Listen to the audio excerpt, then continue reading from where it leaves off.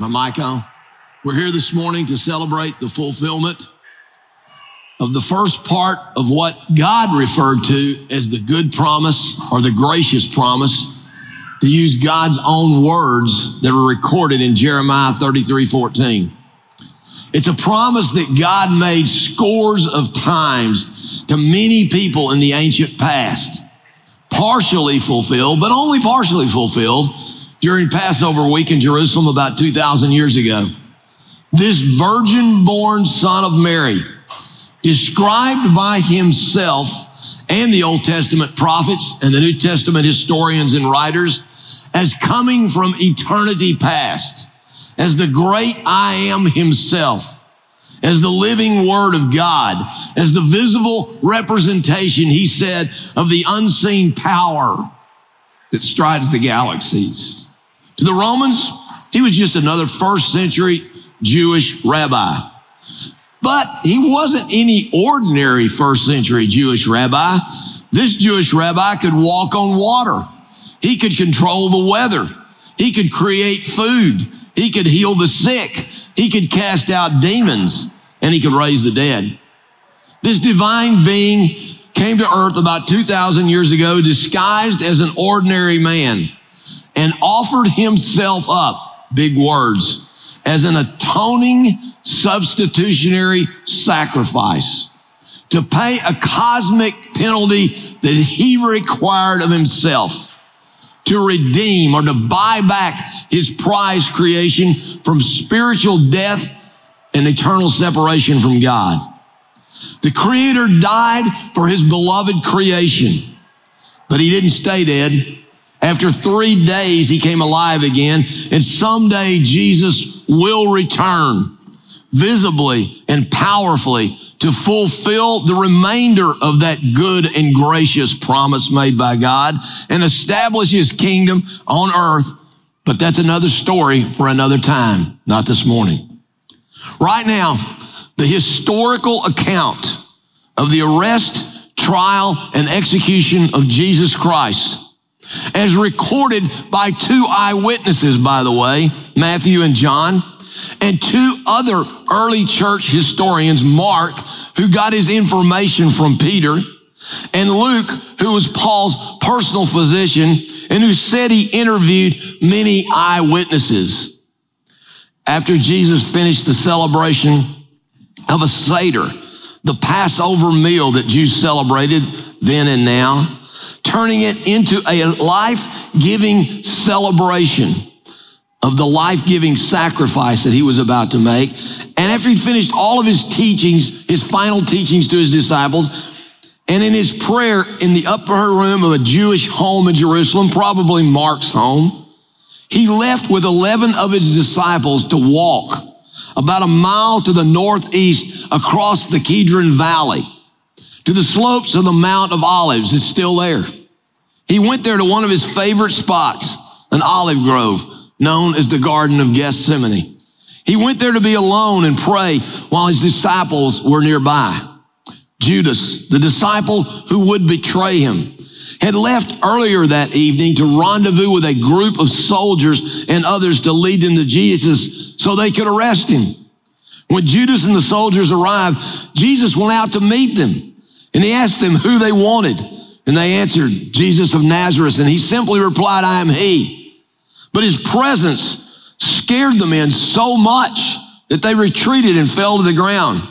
And again, he asked him what they wanted and who they wanted. And they said they wanted him. And he asked them to let his disciples go. But Peter impetuously drew a sword and struck one of them, cutting off a man's right ear.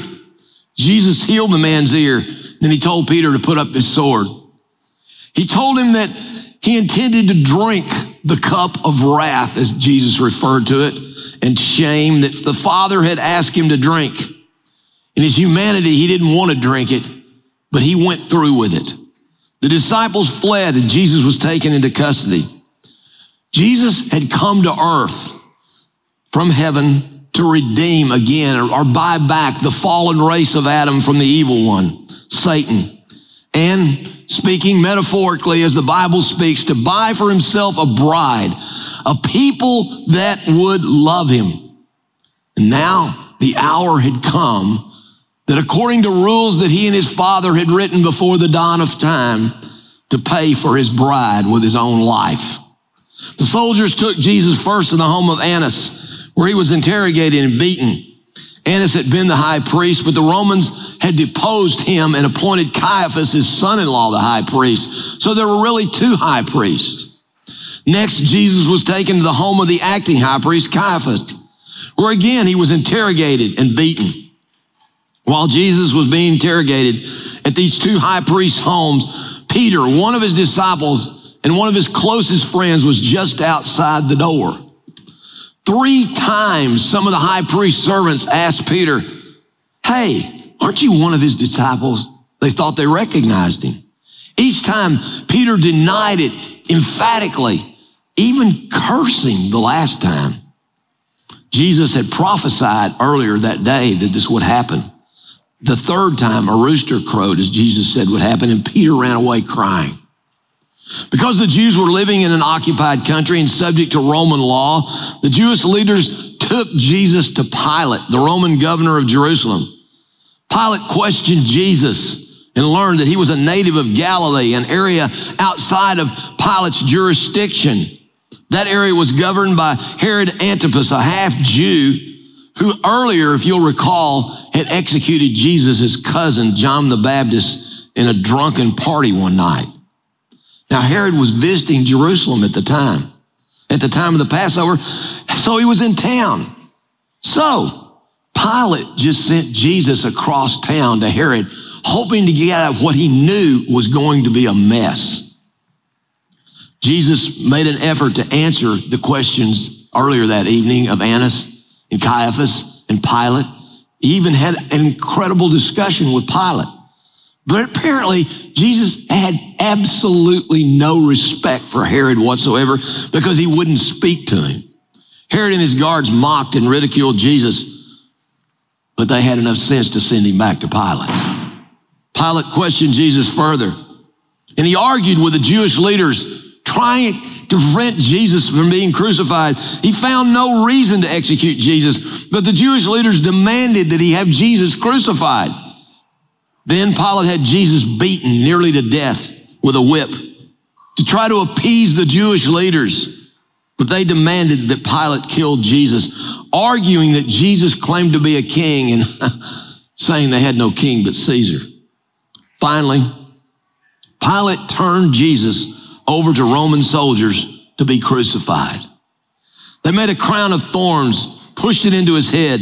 They forced him to carry his own cross, but he was too weak to carry it all the way to his place of execution. So the soldiers forced an African man named Simon to carry it the rest of the way. His place of execution was a hill outside of town called Golgotha. They stripped Jesus naked, and they nailed and tied him to a cross. Then they placed a sign over the cross that read, "Jesus of Nazareth, King of the Jews." The Jewish leaders protested the sign, but Pilate, out of spite, wouldn't take it down. The soldiers gambled for his clothing, as had been prophesied centuries before would happen. Jesus was crucified between 2 criminals. One of them mocked Jesus. The other asked Jesus to remember him after his death. Jesus promised that thief that before the day ended, the 2 of them would be together in paradise. While Jesus was hanging on the cross, he saw his disciple John, one of his close friends, standing by his mother and his aunt and some other women. And Jesus asked John to take care of his mother after he was gone. Crucifixion was a slow and agonizing death that sometimes took up to 2 days. Jesus was put on the cross about 9 a.m. and died about 3 p.m. Speaking in human terms, he may have died quicker because he was beaten so badly before he was crucified, but he decided when it was time to die. The gospel writers indicate that Jesus spoke very little while he was dying. He asked his Father to forgive his tormentors. That's the first thing he said from the cross, "Father, forgive." He said he was thirsty in his humanity, and he cried out to God a question that many of you have cried out at times, and I've cried out, my God, why have you forsaken me?" As he was dying, he said, "It is finished, and into your hands I commit my spirit." And while Jesus was on the cross, the sky became dark as night. There was an earthquake, and the curtain that separated the innermost part, the Jewish temple, was torn in two. About 3 p.m, the Jewish leaders asked the Roman soldiers to break the legs of the 3 men being crucified to allow them to suffocate and die quickly so he wouldn't be hanging there during the Jewish Sabbath, which began at sundown on Friday. The soldiers got to Jesus. He was already dead, so they didn't break his legs. Instead, the soldiers thrust a spear into him under his ribs to be sure he was dead, and blood and bodily fluid poured out. Later, Jesus' body was given to a wealthy Pharisee by the name of Joseph, who was a secret follower of Jesus. And Joseph and Nicodemus, another Jewish leader, who was also a follower of Jesus. If you remember, he had come to Jesus earlier in Jesus' ministry at night. They wrapped Jesus' body for burial and carried the body to a tomb owned by Joseph that was nearby. A large rock was put over the entryway. Soldiers were sent to guard the tomb, and everybody, even his disciples, thought it was over. It was an awful and a scandalous thing that humanity did that day on the hillside outside of Jerusalem about 2,000 years ago. What a strange way. What a strange way for the Creator to rescue his prized creation, the sons and daughters of Adam and Eve. If you are here this morning and you claim to be a follower of this Jesus of Nazareth, and you're trusting in his sacrificial death to give you eternal life, then I'm going to invite you in just a minute to do what Christians have done for centuries: take communion or the Lord's Supper or the Eucharist, to remember the sacrifice Jesus made of himself to redeem us from bondage to sin, death, and the devil. We're going to sing one more song, then I'm going to pop back up and we'll take the elements of communion together. If you got the elements when you came in and you can navigate these wonderful COVID communion cups, then I invite you to do that right now to get ready. Sometimes they don't operate very well, as many of you know. So there are elements on the tables to the side. So during this song, if you would like to get those, feel free to go get them and bring them back to your seat with you. We're going to sing a song, and then I'm going to pop back up. We're not going to take communion in groups like we do normally at New Heights. I'm going to pop back up, and we're going to take the elements together. But right now, let's worship together just for one song, then communion.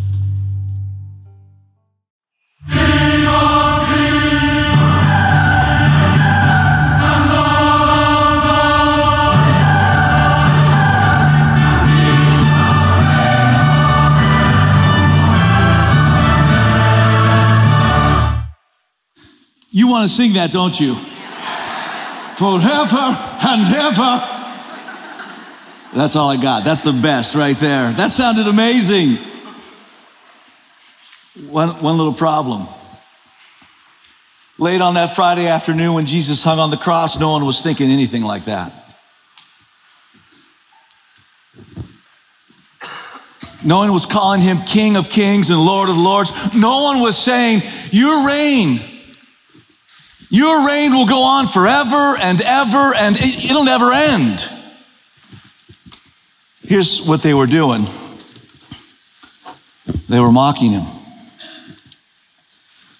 Those who had followed him so passionately now hid in despair. They had believed that Jesus was the Messiah, the King of Israel. But now, as Jim just pointed out, he hung on a Roman cross, tortured, humiliated, dead, and to all appearances defeated. How could this have happened? Didn't we see this guy heal the sick? Cast out demons?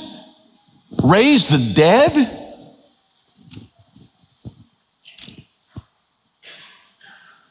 How is it that the one who just a few days before was hailed with loud hosannas as he rode into Jerusalem like a king is now on display before our eyes, killed like so many common, petty revolutionaries and criminals before him?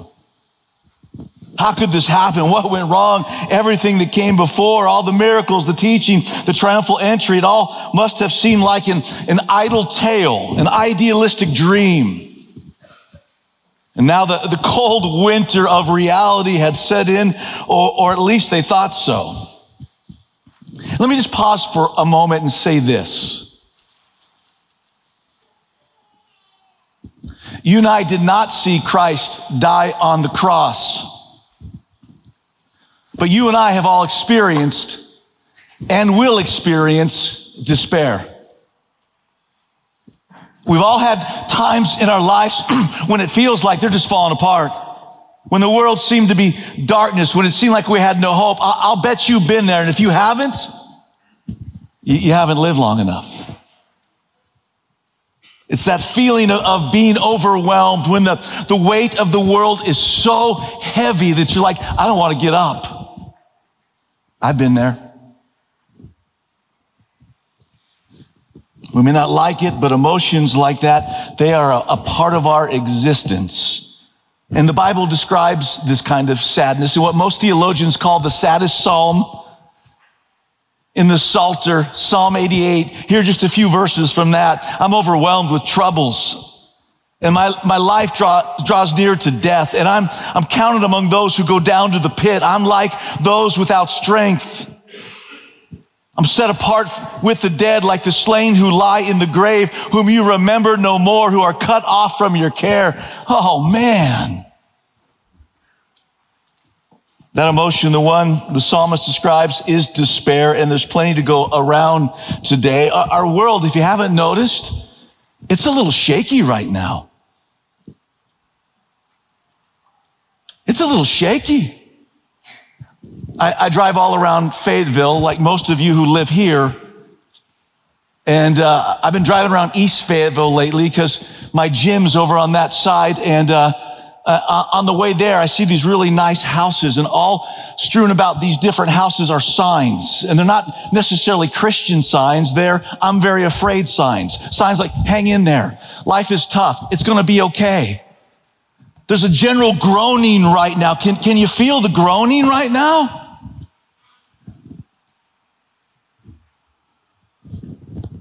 Not only that, a little over 3 years ago, we never heard of a coronavirus. We certainly never heard of COVID-19. Ruth and I were laughing yesterday. The second it came out that weekend, we went and saw a movie. They're like, hide in your house. We're all going to die. I'm like, we better see one more movie before we die. Seriously. She's like, should we get popcorn? I'm like, yeah, we should. Might be the last bucket we ever eat. Milk Duds and a Diet Coke. You know how that goes. Good grief. Every time I do that, the person's like, really? Popcorn, extra butter, Milk Duds, and a Diet Coke. We never heard of COVID-19, but now we have. We're all experts, right? Raise your hand if you're an expert on COVID-19. No, just kidding. You don't have to do that. But you think you are. The last 3 years have been a gauntlet. COVID-19 has been an especially cruel disease, not just because of the physical illness it causes, but because it's kept us apart. We are made for community, not isolation. We desperately need each other. Countless people not only died, but they died alone, and their loved ones were left both feeling helpless and guilty. And so along with the pandemic of illness has come a pandemic of loneliness and depression and isolation.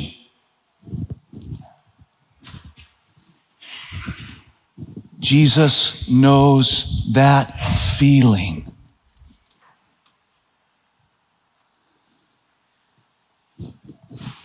Father, I need you right now. Where are you? Why have you forsaken me? You see, he doesn't get me. Jesus doesn't understand. Oh, he understands. He understands.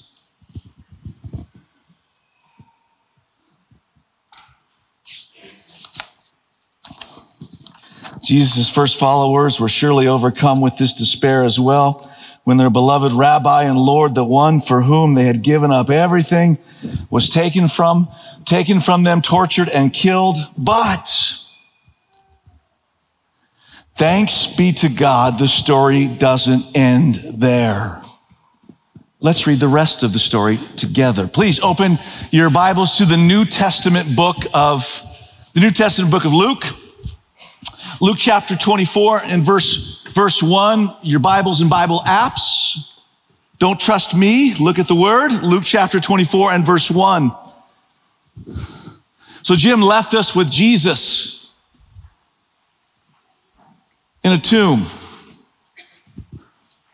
Christianity wasn't even called that then. Defeated. On the first day of the week, very early in the morning, the women took the spices they had prepared and went to the tomb. They found the stone rolled away from the tomb. Big, large, heavy stone. But when they entered, they did not find the body of the Lord Jesus. While they were wondering about this, suddenly two men in clothes that gleamed like lightning stood beside them. In their fright, the women bowed down with their faces to the ground, but the men said to them, "Why do you look for the living among the dead? He is not here. He has risen." Remember, he told you about this, right? And while he was still with you, he said, I'm going to rise. The Son of Man must be delivered over to the hands of sinners, be crucified, and on the third day be raised again. Then they remembered his words. And when they came back from the tomb, they told all these things to the 11 and to all the others. It was Mary Magdalene, Joanna, Mary, the mother of James, and the others with them who told this to the apostles. But they did not believe the women because their words seemed to them like nonsense.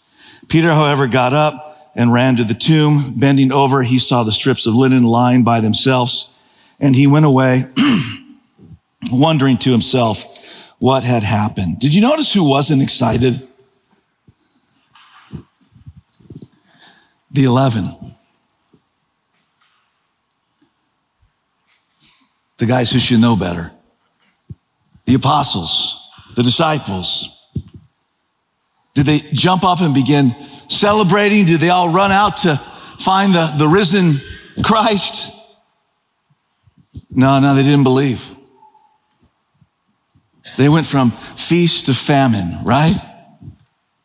They thought it was an idle tale, and we shouldn't judge them too harshly. Please hear this. Sometimes we are wounded so badly, or we have become so used to disappointment that we can't believe good news when we hear it.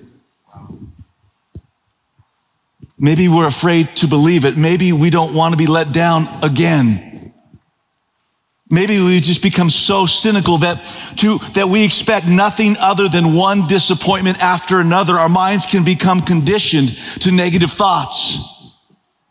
And so the disciples didn't believe them. The death of Jesus has just been too much for them, and it's crushed them. And this story about the empty tomb, well, it just seemed to them to be an idle tale. And let's be honest, it's easier that way. It's safer that way. It's easy and safe to believe that Jesus is still in the tomb. It's easier to be a cynic. It's easier to be a pessimist because if we keep our expectations low enough, then we won't get hurt again. And when everyone around you is a pessimist, an optimist seems like what? An idiot. You know, that happy guy, right? Happy guy, happy girl. You look at him, you're like a puppy dog. You're going to grow up and get hit by a car, I promise you. That's what happens in life. Life is gonna come sneak up on you and punch you in the face, and oh, there goes glass half full girl. But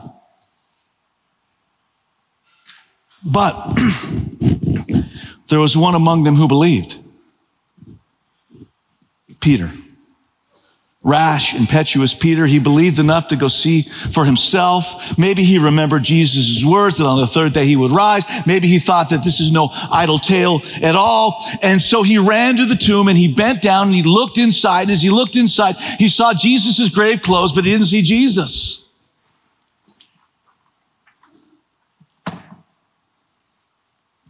Why look for the living among the dead? He is risen. He's alive. Years ago, I spoke to a man.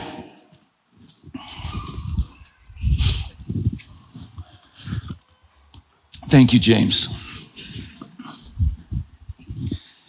I spoke to a man who came not to this church, but a church I was a pastor at before.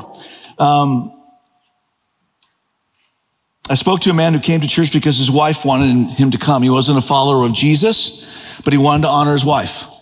Very noble. Really nice guy. One Sunday, I had spoken about the resurrection, and afterwards he came up to me and he said this. He said, Lee, is anything really different after the resurrection? In other words, you Christians claim that this is the most important thing that's ever happened, but what's changed? Lee, I look around, I see pain. People are still killing, lying, and stealing.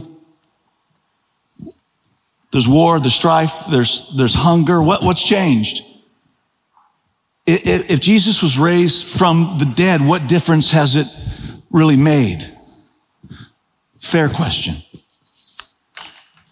I don't remember exactly how I responded to him, but unfortunately, I think I was too cliche. I was too Pollyanna, and I was too defensive. If I could have a redo, this is what I would say to him today, and I want you to see this. Yes, the world is still broken. But the Bible never says that with the resurrection of Jesus, God made everything right. That's coming, but not yet. That's coming, but not yet. But while God has not solved every problem or wiped away every tear from our eyes, his work through the resurrection is nonetheless wondrous and wonderful and ongoing. If you didn't know, and again, I want you to see this behind me. If you didn't know, this is really important. Crucifixion was a punishment that was supposed to destroy movements. When there was a political uprising or a slave rebellion, the crosses would go up and the criminals would go up on them. And the reason it was always so public is that it was meant to make an example out of the person who was punished. That's why there is an inscription over Jesus' head. Do you remember what it says? What does it say? King of the Jews. Oh, there's another movement. Demolished. Oh, he's the king? How's he doing? Looks pretty beat up. Losing a lot of blood. How's your king doing? Oh, movement stopped. The Romans wanted everyone to know that Jesus was being killed for claiming he was a king. Crucifixion worked. Time and time again, the Romans crushed the movements and opposed them through the terror of the cross. The cross worked. I mean, it really worked, except for this one time when a crucified man got up. I mean, he just got up. This time, the movement that the Romans tried to conquer went on to conquer Rome with the love of Jesus. And eventually it would spread to the ends of the earth. This time the cross would become a symbol not of the power of Rome, but of the power of God. This time death would not prevail, but through his death, Christ would conquer death. And this small, frightened group of Jesus' followers hiding away because their Lord had been killed would give rise to what would become the most powerful spiritual movement the world has ever known. Nathan alluded to it. No one dies for a lie.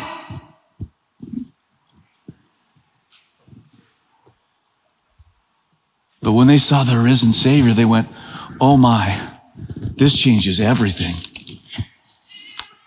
This time things would be different because in every other case, the crucified person stayed dead. But in Jesus' case, he just got up. He is risen, and he would show his followers that nothing, not even the might of the Roman Empire, not even the tyranny of the cross would stop what God was doing. You see, God conquered death through Christ. And now for every follower of Jesus, the same spirit that raised Christ from the dead lives in us. God has conquered death in us personally. And now the timeline, our timeline, is eternity. This is really important. I want you to see this as well. The resurrection of Christ wasn't a one-time event. It was just a first-time event. Let me say it again. The resurrection of Christ wasn't just a one-time event. It was a first-time event. Paul talks about Jesus as the first fruits of the resurrection, but what does that mean? You see, Jesus lived in a farming culture, and when it was harvest time, on the first day, they would gather just a small bit of the harvest, the first fruits. And you know what they'd do? They'd have a celebration. Just a little bit. Hey, bring the tomatoes, the eggplant, the zucchini, the cucumber. Whatever else they had, I don't know, but they brought it in. Like, this is amazing. Why would they celebrate? Because it was a taste of what was yet to come. Then the next day, the general harvest would begin. You see, Christ is the first fruits of the resurrection. And we will be like the general harvest. And someday, we who have been made like him will rise like him. The resurrection isn't just something that gets us excited on a Sunday, usually in March or April. The resurrection is a taste of our future resurrection. It's a sneak preview to what you and I will experience one day if we know and love and follow Jesus when we die, and we will die. The women who went to the tomb bore witness to something that would change not just the world, but eternity. But on a much more personal level, they bore witness to an act that God would change my life and yours. You see, the same Spirit that raised Christ Jesus from the dead lives in you, and he lives in me. And through that Spirit, God has taken people like you and me who were dead in our sins and has given us new lives. We are free from the bondage of sin. We are free from death. And the one whom the Son sets free is free indeed. You see, the resurrection of Jesus is no idle tale. He is alive. And that is the basis of our hope. And now, if you remember the words, let's sing it together. You ready?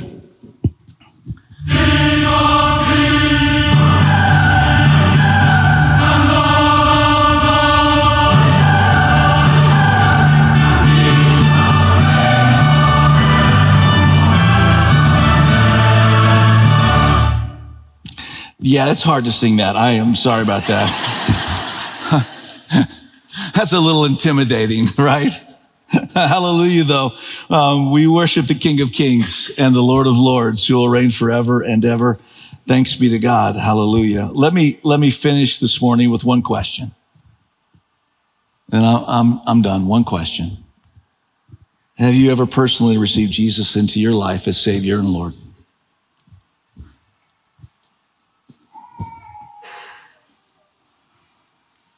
Not, well, I go to church. I'm faithful online. Not, well, my granddad, he was a Baptist preacher. And have you ever personally received into your life Jesus as Savior and Lord? I know some of you are thinking, you say, well, Lee, I can't. Because Christians are hypocrites. Yeah, there are some Christians who are hypocrites, and I'm angry at them. And sometimes I'm a hypocrite, and I get angry at myself. But Jesus didn't say, follow my people. What did he say? Follow me. Or maybe you're thinking, well, I can't because Christians are weird. Right? Newsflash, those people were weird before they became Christians. Remember that. Now they're just saved weird people. And that's good news for all of you weird people. Jesus saves weird people. And I can say that because everyone thinks I'm not weird, but some of you are weird. You're weird. You are. Weirdness is not because of their Christianity. The weirdness is just them. Please hear this. The offer of salvation is between you and the Father who created you. When you die, and one day you'll not stand before hypocritical Christians and weird Christians and give an account of your life, but you will stand before the person we just sang about or listened to, King Jesus. you'll stand before King Jesus. The Bible tells us that the first time, and Jim laid this out beautifully and passionately and somberly, he came as a suffering Savior, a lamb who was slain before the foundations of the world. We're like, yes, right now is that time. This is the time of the suffering Savior where you go, oh, wow, thank you for the sacrifice. Oh, we celebrated that in communion. But the Bible says the next time he comes, he'll come as king or judge. And for those who know and love him, what a day. For those who don't, it will be terrible. So this morning, I want you to have the chance to receive Jesus Christ if you never have. And I'm going to extend that to you. And I also want to give you a chance to be baptized as a show of your faith in Christ if you've never done that. That's our baptismal right over there. So do me a favor, if you don't mind, just bow your heads.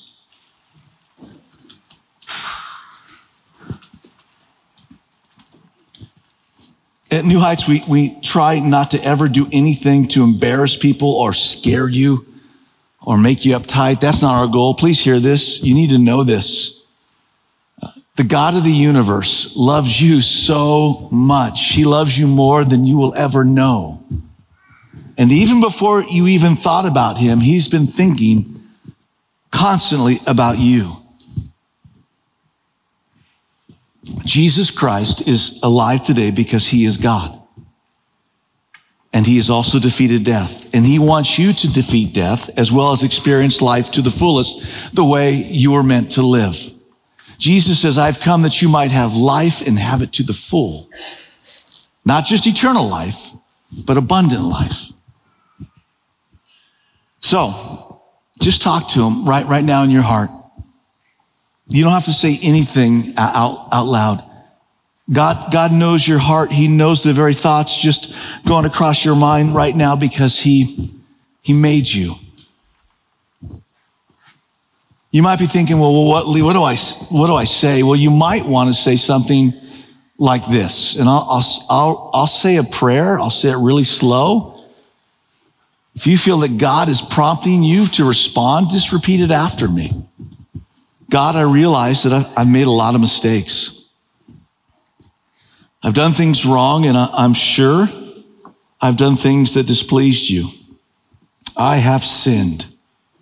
So I ask you to forgive me. I want to turn from my sins and turn to you for forgiveness of those sins. Jesus Christ, I believe you are alive today. I don't understand it all, but as much as I know how, I ask you to come into my life and to be the Lord of it. Jesus Christ, come in. I want to believe in you. I want you to be number one in my life. I need your power. I need your promises, and I need your purpose for my life. Amen. You can look up. In the book of Acts,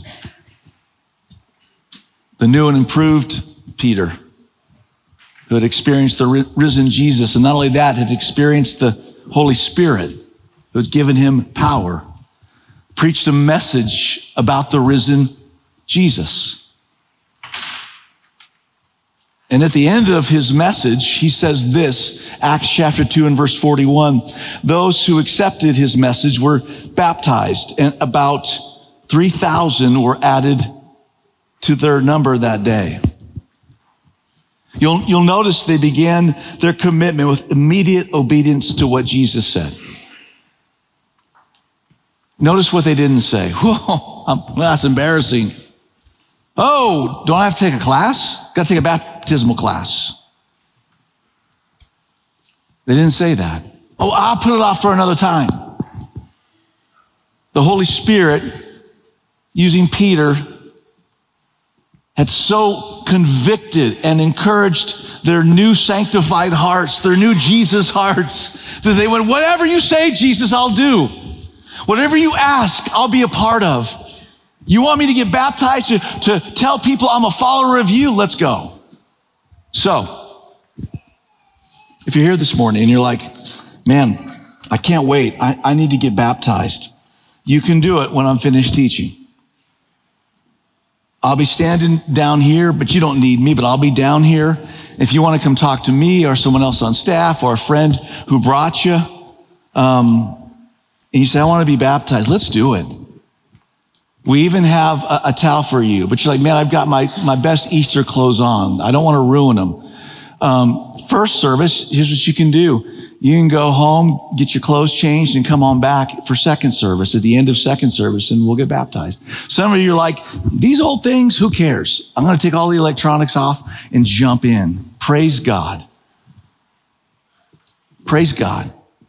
So let's make today the day. Let me pray. Father,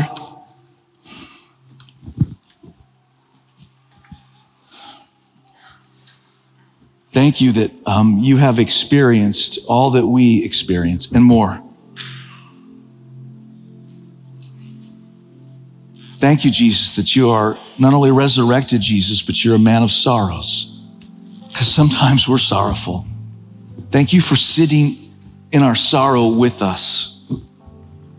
When all seems lost, when we're in despair, you've not left us, you've not forsaken us.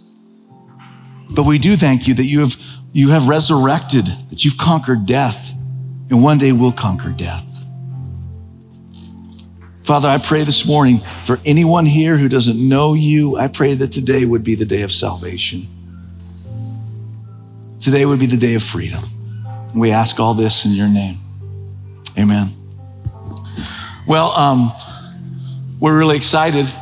We have our first baptism this morning.